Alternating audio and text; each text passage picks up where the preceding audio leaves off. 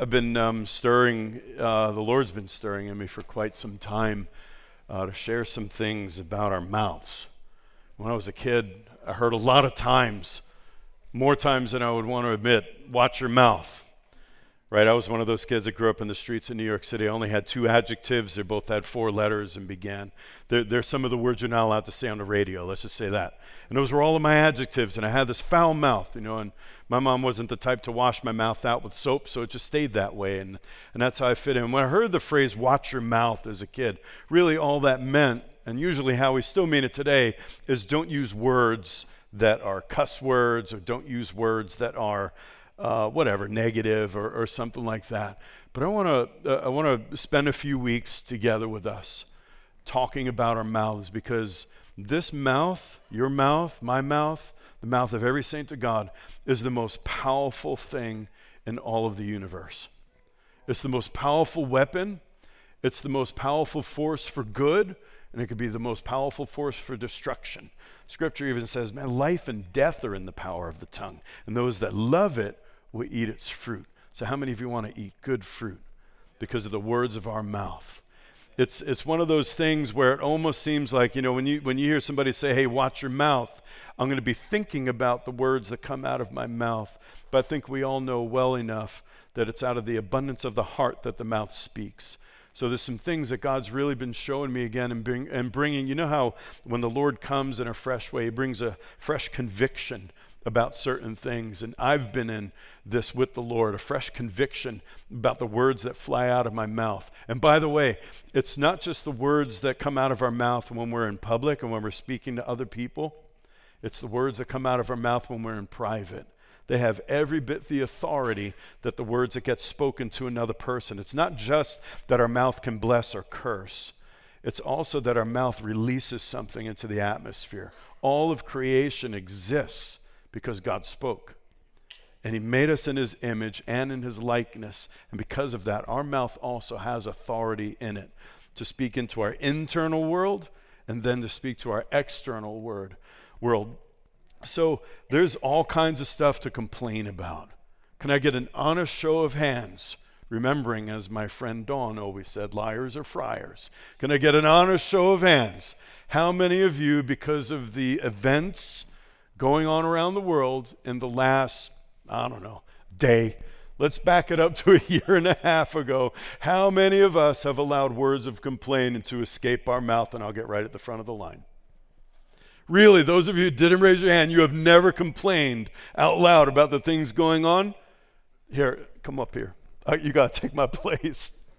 Because you have reached the stage that James said was nearly impossible. Anyone who guards his tongue, who has complete control, has tamed his tongue perfectly, is like a perfect man.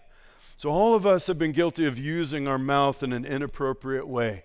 I'm not coming to bring over these next few weeks a thundering word of conviction from the pulpit. I believe that's the Holy Spirit's job, and we all got him, and the Holy Spirit's more than able to do in you what he's doing in me regarding how I use this mouth. But we just sang some songs today, and I hope the Spirit of God is revealing to you just how powerful those things are. Speaking the name of Jesus isn't some religious formula. Jesus is the incarnate Word of God. When God finished creating everything, he had one more word to say, but he saved it.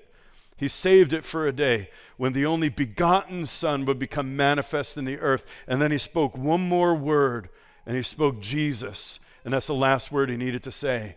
Because in that name, all authority rests. In that name, the world is transformed so that once again heaven and earth will be one. In that name, and those who not only speak that name, but embody that name and carry that name, we are those who will see to it that this world looks just like heaven invaded the place. So instead of everybody saying, oh man, it just feels like all hell broke loose, people will be saying, oh man, it feels like all heaven just broke loose. It's our responsibility. My kids and I last night and my wife watched this movie, Tomorrowland. I've recommended it to you before as I believe it is a prophetic movie. And I don't know if the people who wrote the script for it even had a clue how prophetic it was. But the bottom line of the story was there was this thing from a place called Tomorrowland that was sending signals back to Earth of our day, signaling it about all these apocalyptic things that were going to happen. We're going to be underwater and it's going to burn and overpopulation, all these negative things and the wars and all of these things. And the message coming back was designed to scare people into changing the world, into making it a better place. But it had the opposite effect. It was becoming a self-fulfilling prophecy. And so the world's destruction was speeding up because of all the fear-mongering. And a hope-filled heroine who's always my favorite character in any movie, whoever's the one carrying hope, the only one saying, hey, don't worry, it's going to be all right. That's always my favorite character. Pollyanna, right? In every movie, that's always my favorite character. And I believe that's the embodiment of what the church is supposed to be doing. We're to be using our mouth to bring the God of all hope, to fill the earth with all joy and peace and believing. Why? So that the whole world will abound in hope. How? By the power of the Holy Spirit. That's what our mouth has the power to do. Spiritual warfare is never won by railing against darkness. I'm going to tell you right now, I've been in all kinds of prayer meetings in my times in the Lord, and I've done that thing where you just curse the demons and cast out principalities and powers, and I've been parts of groups when we've done that together. Never once seen that make a difference. You know what I have seen make a difference? When the saints of God finally act like the saints of God. When the church finally remembers who we are and remembers that all authority in heaven and earth has already been given to Jesus. And all it takes is a people who have been anointed, who carry the anointed one inside, Christ in us, the hope of glory. When we take that Christ in us and say, now let it burst out of my mouth in a way that brings life and light. Now that I've seen transform communities. That I've seen transform families. That we will see transform nations. We manifest the light. So I'm going to put a challenge out to all of us. And I'm first in line. And now my wife and all of you, I give permission to call me out. I believe we need to watch our mouth. Watch our mouth in the best way, because, man, there's so much good stuff to do with this mouth. So many good things. I think we should use our mouth to glorify Jesus Christ 1,000 times more than to speak against the Antichrist. Now, I got one amen for that. Well, 1.5 amens for that. I might amen myself. I've been hearing it. It's on the radio. It's on people's lips. Oh, here we go again. The bear is invading, and all this stuff. And I'm not going to get into end time prophecy right now. But suffice to say, our purpose in the earth isn't to speak more about Antichrist than it is Jesus Christ. We're actually playing right into the spirit of Antichrist's hands. All those fires that Steve was talking about earlier, all those little fires like that are going around, I would propose to you that they're not just the Antichrist, but we partner with the Antichrist sometimes. The spirit of Antichrist, that is. We partner with that spirit of Antichrist when we talk about him or them more than we talk about Jesus Christ. So, as David prayed after he had his big sin and he blew it, Psalm 51, he said, open my lips. And you know what you're going to find there now? Now that you've redeemed me, now that you've set me free, now that you've forgiven me and given me hope and a new life, open up my lips so that my mouth will show forth your praise. That's what our mouth's made for. That's what our mouth is made for. So, let's take a look for a moment at this spiritual warfare thing, this thing that the Lord does, this thing that we do, and it's Romans 16:19. And I still can't get the song out of my head whenever I just say that scripture verse. Be excellent at what is good, or be wise in what is good, and be innocent in what is evil. In other words, just focus on what's good. Be wise about it. Excel at everything that's good. Excel at living uprightly. Excel at righteousness, peace, and joy, which is what the kingdom of God is all about. Spend your time processing that. Spend our time becoming those who manifest Jesus the best way possible, so that the world will have living epistles to read before they even begin to open up the Word of God. They've already read our lives, and they say, man, I feel like I know Jesus already. Now I'm learning more about him as I read these pages. Excel at what's good. Be wise in what's good, and be completely innocent and what is evil. Now, James will probably end up in James, the book of James at some point. James 3, as you know, is the classic passage about the tongue. It's just, you have to read that if we want to learn about our mouths. If we want to watch our mouth, read James 3. And he says in there, can a fountain bring forth both sweet water or fresh water and bitter water at the same time? But that's just what we do when with our mouth we bless God and we curse man who's been made in the image of God. Now, everybody alive, whether they serve the Lord or not, still bears the image of God. Maybe not the likeness of God until we've been transformed back into his likeness, which is what the cross is all about, but everybody still bears the image of God, marred as it is by sin, every human being walking the planet. Yes, even that one that you may have heard is the Antichrist of our generation, the eighth Antichrist of my lifetime, maybe more that I never heard of. Whoever it is, that person bears the image of God. So out of our mouth is not room to curse one person and bless the Lord at the same time. Now I believe with all my heart that is a work that no human being could do on their own. There's not a one of us who can tame our tongue. James said it. He understood. James, one of the sons of thunder. I mean, he knew all about it, if that's the James who wrote that book of James anyway. He knew all about what the power of the mouth could do, and he needed supernatural transformation. How many of you believe that God's even able to do that? That God could take this foul mouth. I'm going to tell you right now, there wouldn't have been 30 seconds if I interacted with you, Steve Blair, circa 1988, and I wouldn't have been cussing up a blue streak with you and mocking the cross. I did all kinds of things with my mouth back then. You'd never know. You'd be amazed to hear what I sounded like back then. Still got some journey to go, as all of us do. Still got some journey, but God's doing it. So this is how spiritual warfare happens. This is how families, then communities, then regions, then nations, and then all the nations get transformed. The church becoming excellent, awesome at what's good. So there's no question who it is that we're representing. Did that make its way up here? You representing? Like if you wear Adidas on top and Nike on the bottom. Do you know you could get beat up in some of the neighborhoods in New York when I was a kid for doing that? Who you representing? That was the most ridiculous thing of all time. But we do that. I mean, that's ridiculous to do it over clothes and brands. But if we're representing Jesus, it means everything on the outside is one thing, clothed with Christ from head to toe. That was a metaphor that only makes sense in the hood, sorry. I kind of thought that might fall flat here. So be excellent at what's good, be innocent of evil. We don't overcome evil with more evil.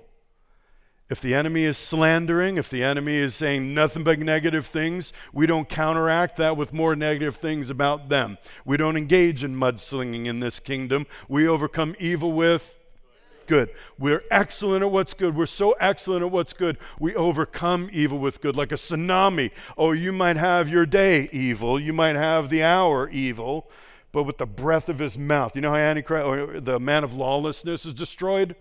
One breath of the mouth of Jesus and he's destroyed. So be excellent at what's good, be innocent in what's evil. What's going to happen? The God of peace will soon crush Satan under your feet. That's an amazing phrase. That is an amazing phrase of spiritual warfare. Not the God of angel armies. He is that. He is the Lord of hosts. He is that. One angel, one of those hosts of angels that the Lord of hosts commands can wipe out the entire Assyrian army and blind them in a second. That's how powerful those angel armies are. But he's known, the one who's going to be victorious over the spirit of Antichrist, all the conspiracy that conspires against the Lord as he sits on his throne in heaven, all of that, he's known as the God of peace. All authority, you know that somebody's confident in their authority when they could stay at peace, even when there's a rebellion against them. Parents, we would all do well to remember that.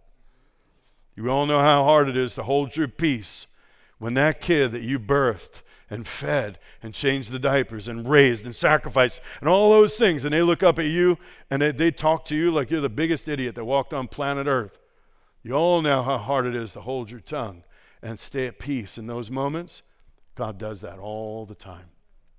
The God of peace will soon crush Satan under our feet. Do we believe that, though? It'll show how confident we are with that by how we use our mouth. Because whatever is the abundance of our heart, whatever the overflow, the spillover of our heart is what comes out of our mouth. And that's what I'd like to spend some time looking at. Attempting to overcome evil with evil is like fighting a fire while you're pouring gas on it. That's just, it doesn't work. You can't feed the flame and keep throwing more things on it while you're trying to fight the fire. So since our mouth is our greatest weapon, this thing right here can do, if the pen is mightier than the sword, the mouth is even more powerful than that. Because with the mouth comes an authority. When things are spoken, I'll share more in a moment when we look at John and how he introduced Jesus to us. What happens with this mouth, one conversation can change the course of your day, right? Either somebody affirmed you at a moment that you really needed it, like a word spoken in due season. It came to you and it lifted you up, made your day. I remember riding on the New York subway to go to my high school. It was an hour ride each direction, 3 different trains, and it was it was wearisome. I started doing that when I was 14. I can't believe my mother let me ride the subway alone when I was 14, all the way across to a dangerous part of Queens at that, where the school was that I went to. I'd ride the subway, and the guy that was the conductor at the time, I needed to arrive at school on the F train. That was the last train I took.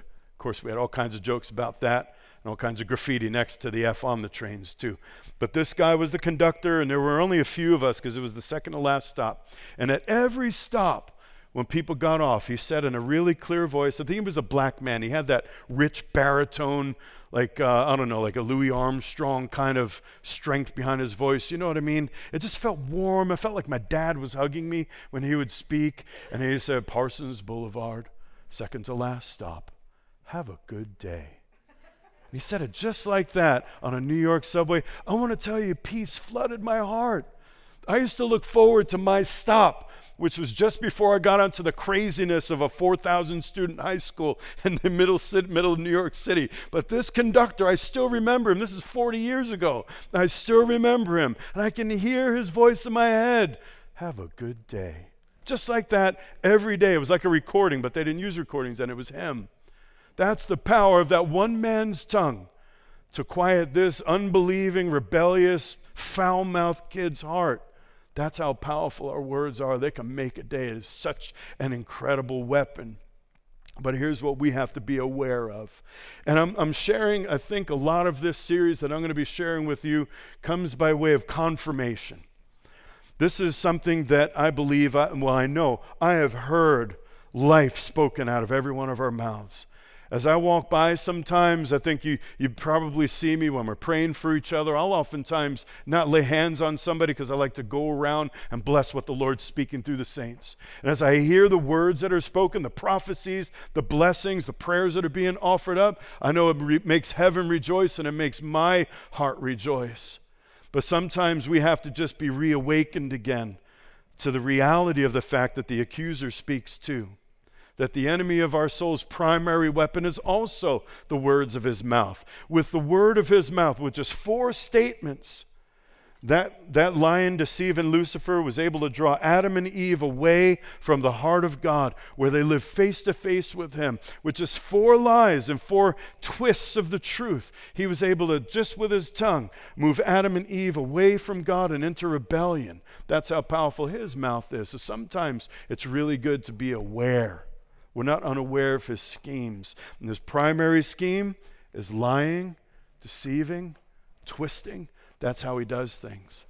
So all communication that doesn't have its origins in heaven is like a foreign invader to the mind of Christ. Our immune system's a fascinating thing. I re-upped on my understanding of it when COVID broke out. Because I was wondering, how's this going to go? Is this going to be something where our immune system kicks in and it's just a common cold and it's gone in a few weeks? That was my original thought, optimist me. I had no idea it was going to take this long, and it's a weird kind of thing that happens, but our autoimmune system is an absolute marvel of the wisdom of God. You talk about fearfully and wonderfully made, and David didn't even understand these things yet. It's one of the things that boggles my mind about how I ever believe that evolution explains how we got here. It is such a complicated system. So to bubble it down, Our autoimmune system is wired by God in such a way. Our white blood cells, different kinds of them, a foreign invader comes into our bloodstream, and the B cell leukocytes, they detect that. Why? Because they're knowledgeable. The B cells, some of them we're born with, most of them we develop as we're exposed to antigens. There are always different things that want to kill us that come into our bloodstream, and our body learns and remembers all the foreign substances that have come in to try to kill us. So these B-cell leukocytes, I know it's science class right now, but this is amazing, and there's a spiritual application to it. It remembers, hey, wait a minute, that doesn't belong here right now. In other words, something gets triggered on the inside of our physical body when something that doesn't belong there approaches or gets inside. And what does it do? It sends a signal. We need reinforcements. It surrounds that thing. It surrounds this enemy, this foreign invader, and tags it. It literally labels it like with an X. It's much more complicated than that. But it tags it so that when the army comes, those are the T cells, when the army comes, they know who to attack, engulf, demolish. I mean, if you've ever seen like atomic level or, cellular level warfare, it is intense. I'm sorry, I'm still such a bio geek. You're all looking at me like, well, come on. Watch a video, man, where they really animate it, man. They go inside and explode the thing into a million parts and completely neutralize it. It's like somebody should make a really good movie out of it sometime and make us interested in these things. I'm fascinated because everything in the natural points to something in the spirit. Our immune system, without us thinking about it, is smart enough to know, hey, that doesn't belong in here. Let's destroy this thing. And it remembers when something came in so that next time it's ready for it. And that's why you don't get chicken pox again. That's one of the ones we maintain for life most of the time. So in the spirit, a thought that enters our mind that did not come from heaven, we've got to treat it like our white blood cells treat an antigen that comes into our body, a foreign invader. We've got to treat it like that. Search it out and destroy it. That's what it means to take every thought captive to the obedience of Christ. If it comes in, and then, of course, all of our thoughts get attached to emotions. If it comes in and our thoughts are filled with anger or fear or anxiety or depression or whatever those other things are, we've got to treat those thoughts in the spirit the same way our body treats a bacteria when it finds its way into our bloodstream. So if the communication, meaning what flows out of our mouth because it was in our heart to begin with, wasn't born in heaven, our mouth and the words of our mouth are symptoms. They're not the problem in and of itself. Because it's something that was on the inside that produced the words that came on the outside. So when if we find ourselves always being negative with the words of our mouth, there's a problem on the inside that we should pay attention to. Just like if you have a fever, that's not the problem. A fever is letting you know that you have a problem. Pain is not a problem. Pain lets us know that there is a problem that we should pay attention to. Pain is a gift of God. There are people that have no pain system. Their receptors don't work. That is a dangerous way to go about life. These are people who could put their hand on a hot burner and not realize it until they smelled the hand burning. Pain is not the problem. It points us to the problem. The words of our mouth are not in and of themselves the problem, but they point us to something deeper. Aren't you glad that the cross took care of that? Aren't you glad that God is even able to make the words of our mouth and the meditation of our heart acceptable in the perfection of heaven's sight? So here's what happened. It has to do with our call in the world. It has to do with who we are in Christ. All of this gets wrapped up into whether our generation will see a massive outpouring and revival and renewal and reformation in our nation, the Church of America we're talking about now. Will we see that in our generation, or will we pass it on to another one? So here's what's happened. If we find that with our mouths, most of what's blowing up out of our heart is complaining and speaking negative about all the problems in the world, because, Jesus is going to come back and fix it in the end. And I do need to speak about this for just a moment. That is deferring responsibility on someone else that actually God's given to us. It's easier to just say, the Bible says the world's going to get worse anyway. And that means I have no responsibility to be the answer to the prayer, your kingdom come, your will be done on earth as it is in heaven. I don't have any responsibility for that. This is a belief that can come with that belief system. I bear no accountability. I'm not responsible. I got news for you. We are responsible. All authority was given to Jesus, and then he said, therefore, go and make disciples of all nations. So here's the moment that Isaiah came into a new level of authority. Isaiah the prophet, I recommend reading the whole book through. And by the way, the Passion Translation he's done it, and it's fantastic. I mean, you're going to probably read over some familiar passages because he's so rewired some of the wording of ones that, if you like Handel's Messiah, you might read right past Isaiah 9 and not realize you just did, because he's so reworked it, but it's beautiful and he captures the heart of it. And Isaiah was, for sure, as far as prophets goes, looms larger than all the rest combined. Within the book of Isaiah is all of human history, right on to the return of the Lord, all in that one prophet. That man had revelation. That man, it's like he lived in heaven and then visited the earth every once in a while to write down some things that he saw up there. And he said, I'll be back. And he went back into heavenly places. So he'd already been prophesying. Isaiah 1 through 5, Isaiah has already been prophesying. But all of his prophecy were of the judgment of God coming to the people of God in Israel. He was limited to the people of Israel in the first 5 chapters. But then he gets taken up, and he's in heaven, and he sees some things. And it happened, this is Isaiah 6 now, in the year of King Uzziah's death. In the year of King Uzziah's death, I saw the Lord sitting on a throne, lofty and exalted, with the train of his robe filling the temple. Now, in the year of King Uzziah's death, King Uzziah reigned over Israel for 52 years. I think only one other king reigned longer than Uzziah, and he was a good king. He was a man after God's heart for the beginning part of his reign, and he had reforms, he had victories, he brought revival, or he continued a revival that his father had started in the land. But then it says that pride came up in his heart because of his success, and he went into the temple, and he tried to make himself a priest. In the old covenant, the office of king and the office of priest were separate from each other. In Christ, we got them back together again. But in that day, it was unlawful for him to go in the temple and burn incense, and he knew it. And so did all the priests. The priests loved their king. They loved this man of God, and they pleaded with him, literally stood in his path and said, don't do this, king. You know that you're not authorized by God. Do you remember what happened to Aaron's sons? The first high priest lost 2 of his boys because they came the wrong way before this place. Don't do it. They pleaded with him, but he overruled them, brought incense, and then he was struck with leprosy. And he lived with leprosy until his dying day. And he was known not as the great revival king and restorer of the faith. He was remembered as being a leper. So that was King Uzziah. So his was a tragic reign, although he was a good, righteous man. Tragic reign. So imagine at the end of all that, he's died now, not so sure about his son, not sure what's going to happen next. It's a season of uncertainty in Israel. Not coincidentally, by the way, Romulus was born in Rome and was beginning to develop the Roman Empire. Those are the origins of Rome. That was happening at this season of world history. At this time, Assyria was amassing its forces. Isaiah would prophesy how they were going to invade Israel, and as they did during Isaiah's lifetime, that was all happening. It was a tumultuous, fear-filled time for the people of God. And so that's what in the year King Uzziah died means. This was a season of a lot of things up in the air. We're going to need to know what heaven's agenda is right now.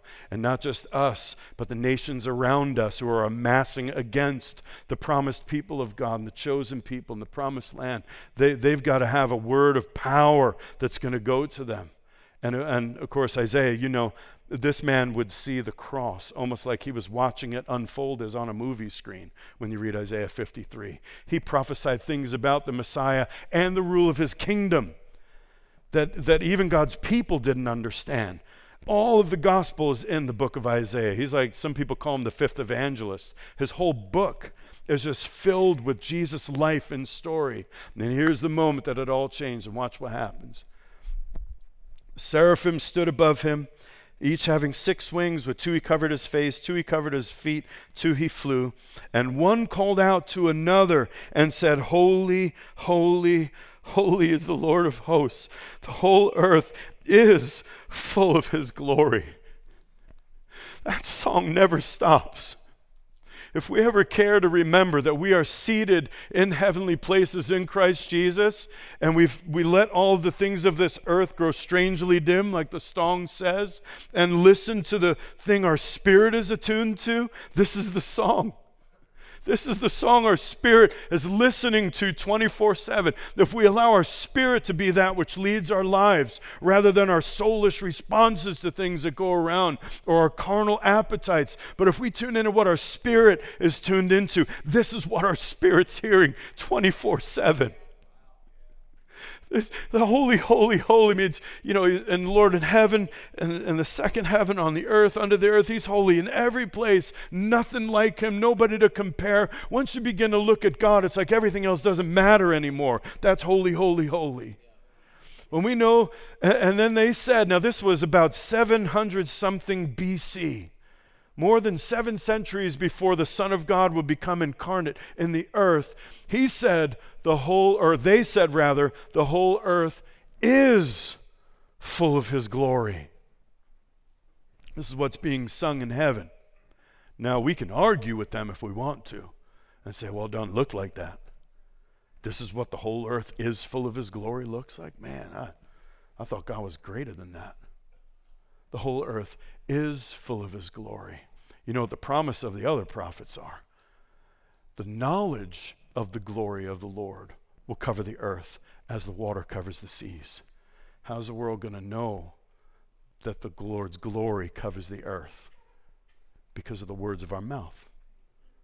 How will anybody know if nobody tells them?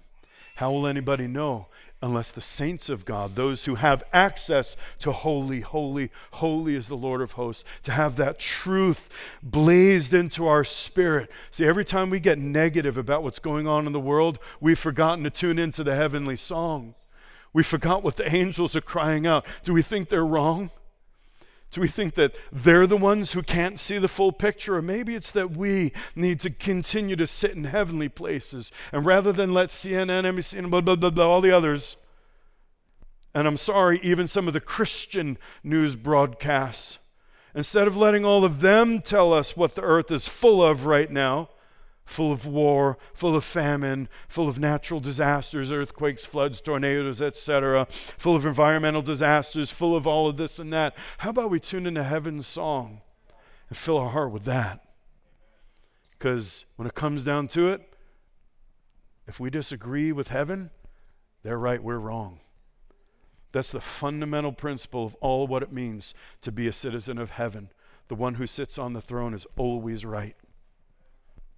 Even and especially when something that we observe with our eye or experience in our heart disagrees with that. So we let heaven's song begin to fill our heart. We're going to have a whole different outlook on what happens next, on what's going to happen next. And now we have the zeal, because for lack of vision, my people perish.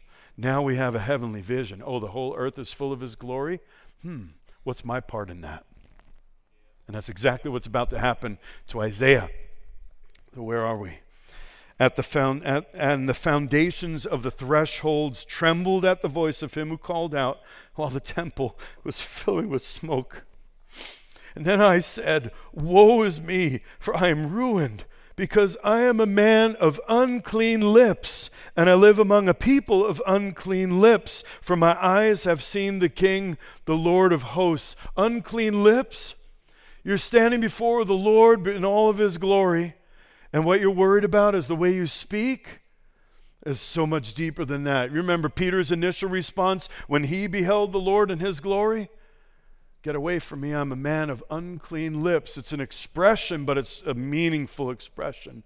Because if we have unclean lips, it's a symptom of an unclean something going on in the heart. And that's what Jesus specializes in, removing everything that's unclean.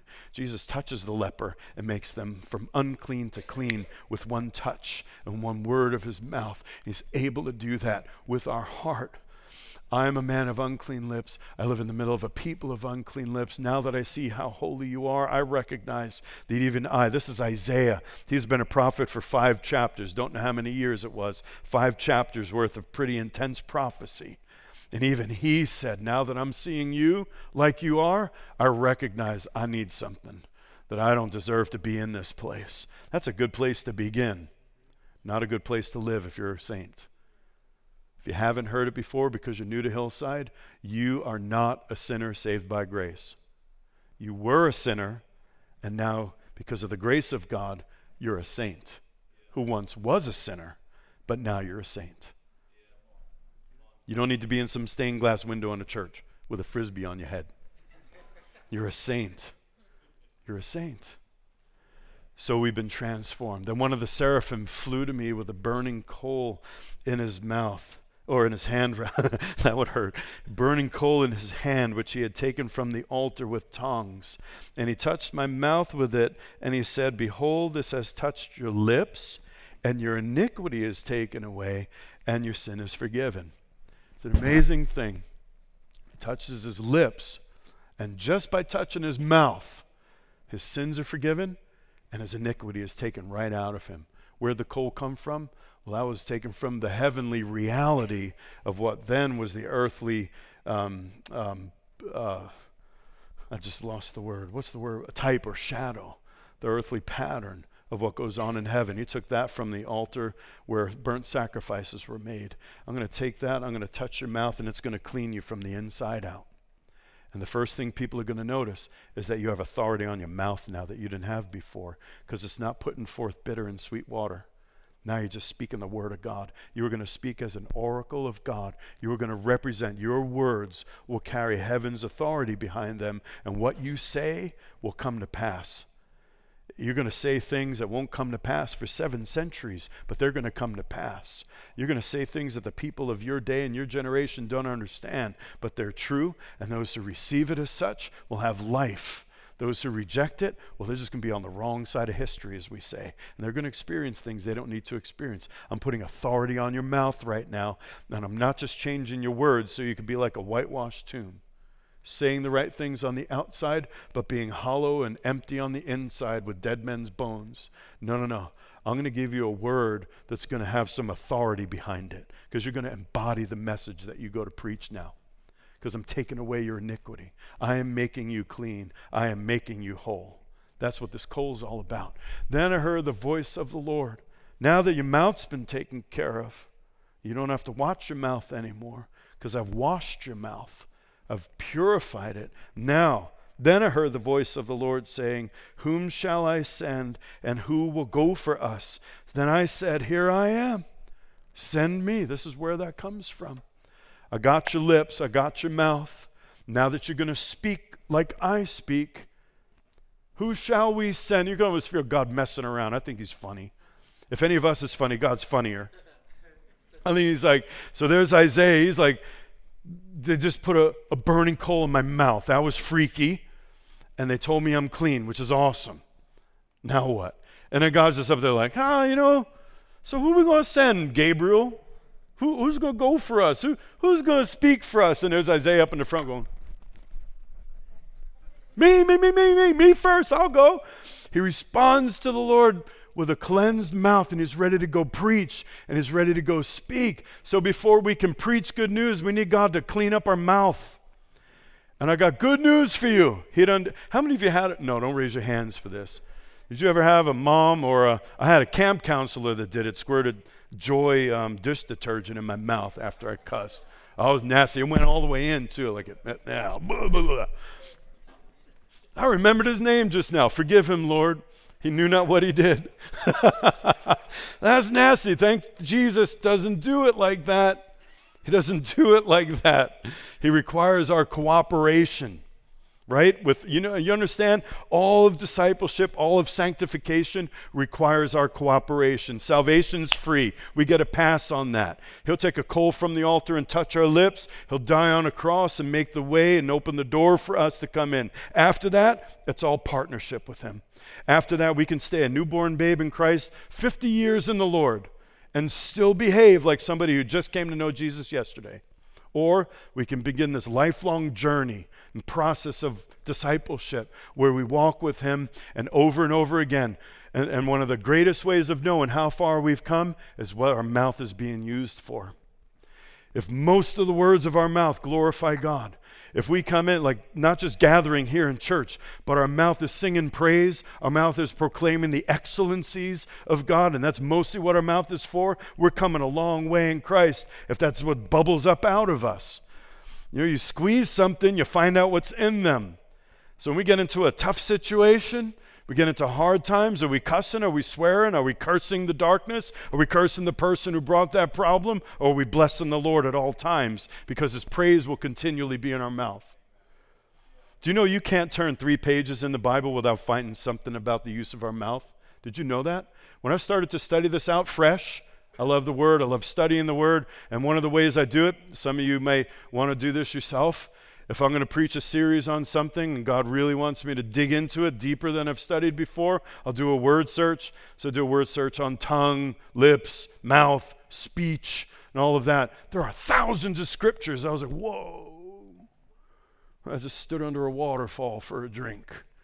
There's so much in the Word about the words of our mouth. Go figure. There's a lot in there. So unclean lips result from unclean thoughts, which we've permitted to find a home in our hearts. This is where that autoimmune response of our spirit needs to come in.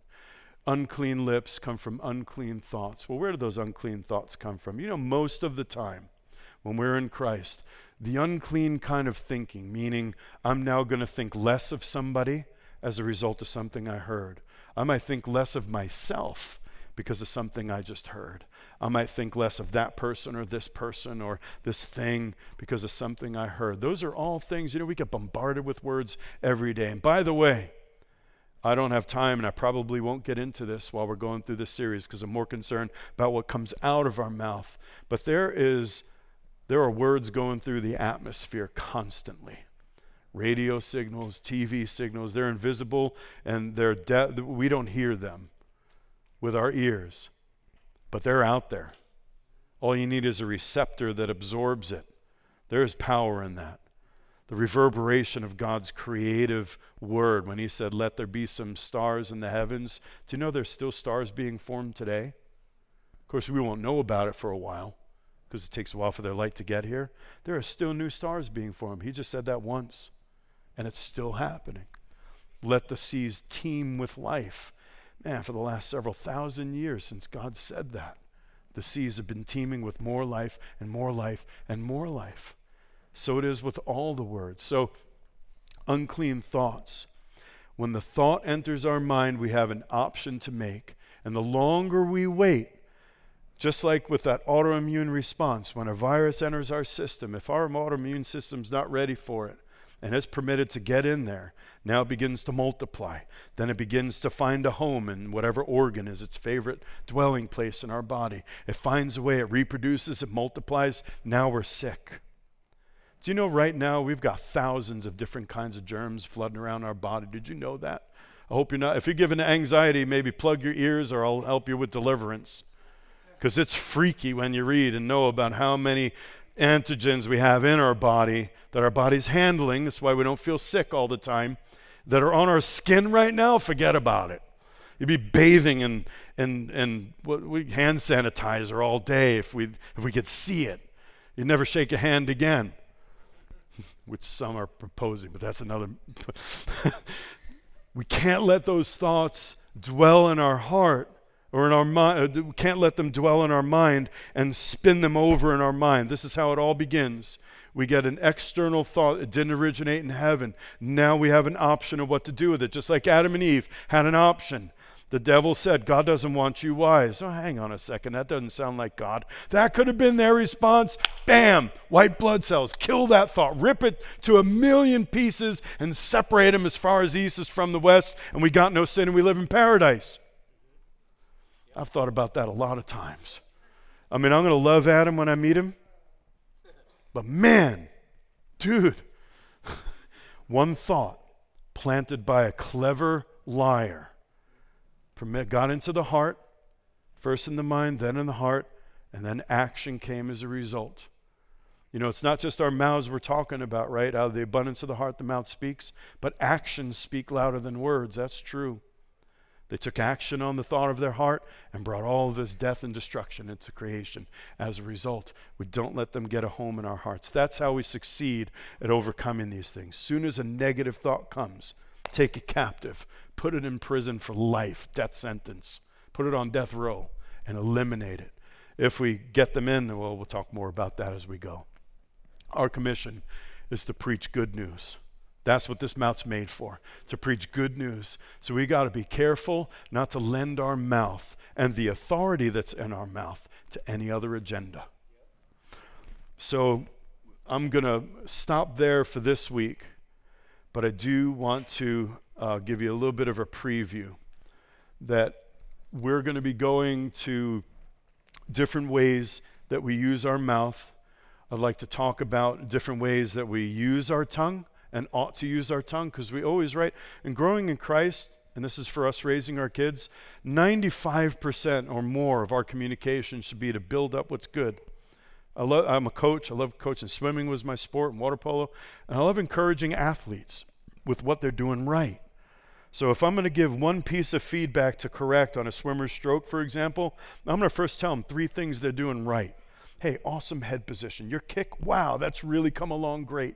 And man, you're not wiggling anymore. Your body's perfectly straight in the water. Now let's work on getting that hand a little bit more curved when you start your pull under the water. That's the kind of thing I'm doing. That's what our words have the power to do. That's the proper use of the tongue, to encourage and all of that. So when we misuse our tongue, misusing our tongue can come in 2 forms. Speaking when we should be quiet or remain silent, and remaining silent when we should be speaking. Those are 2 forms of misuse of the tongue that we'll break down over the next few weeks. In the meanwhile, I'm going to go back to that homework assignment. Challenge yourself, if you're with me in this, challenge yourself to speak 1,000 times more about Jesus than anything the enemy's up to in the world. Let's not help him light more fires like what Steve saw in pre-service prayer. Let's not use our tongue, right? James said, oh, what a fire the tongue can start. We all know it. Anybody ever been caught up in a wildfire of the tongue before? Somebody spread malicious gossip and now, boy, the damage that gets done by that and how hard it is to bring it back into peace. Once a wildfire is underway, caused by one untoward word of the tongue. It's an amazing thing how much power our tongue has. So 1,000 times more about the kingdom of heaven, about Jesus, about all that is good and perfect and pleasant. 1,000 times more of that, and then you're allowed 1 complaint per 1,000 times magnifying the Lord. Who thinks they could do it? Yeah, nobody raised their hand. Let's stand to our feet and ask the Lord for help. Because I believe that the Spirit of the Sovereign Lord has anointed us to preach good news. To preach good news. So, Father, take our mouth, as you did Isaiah's, and purify it. And in purifying our mouth and eliminating all the fruit of whatever's been in our heart, you'd cleanse our heart and make us whole on the inside, that our words of our mouth would be like the meditations of our heart, which are acceptable in heaven's realm. So, Lord, we pray that you would make us alert and aware, raise up our spiritual autoimmune system to be aware of foreign thoughts, anything that produces emotions that are not felt in heavenly places where there are no tears, there's no mourning, there's no pain, anything that originated from another kingdom, that we'd be aware of it immediately, sensitize us, and make us aware of what's going on inside our spirit, that we'd be those who rule the world by sitting together with Christ Jesus in heavenly places, that the earth will be nothing but the righteousness and the peace and the joy in the Holy Ghost, that that's the world we're going to live in, because the saints of God spoke with their mouth and transformed the world into the likeness of paradise. Amen. Amen. I'm excited. I can't wait to see what's going to happen next. I love you guys. Have an awesome day, an awesome week, awesome life.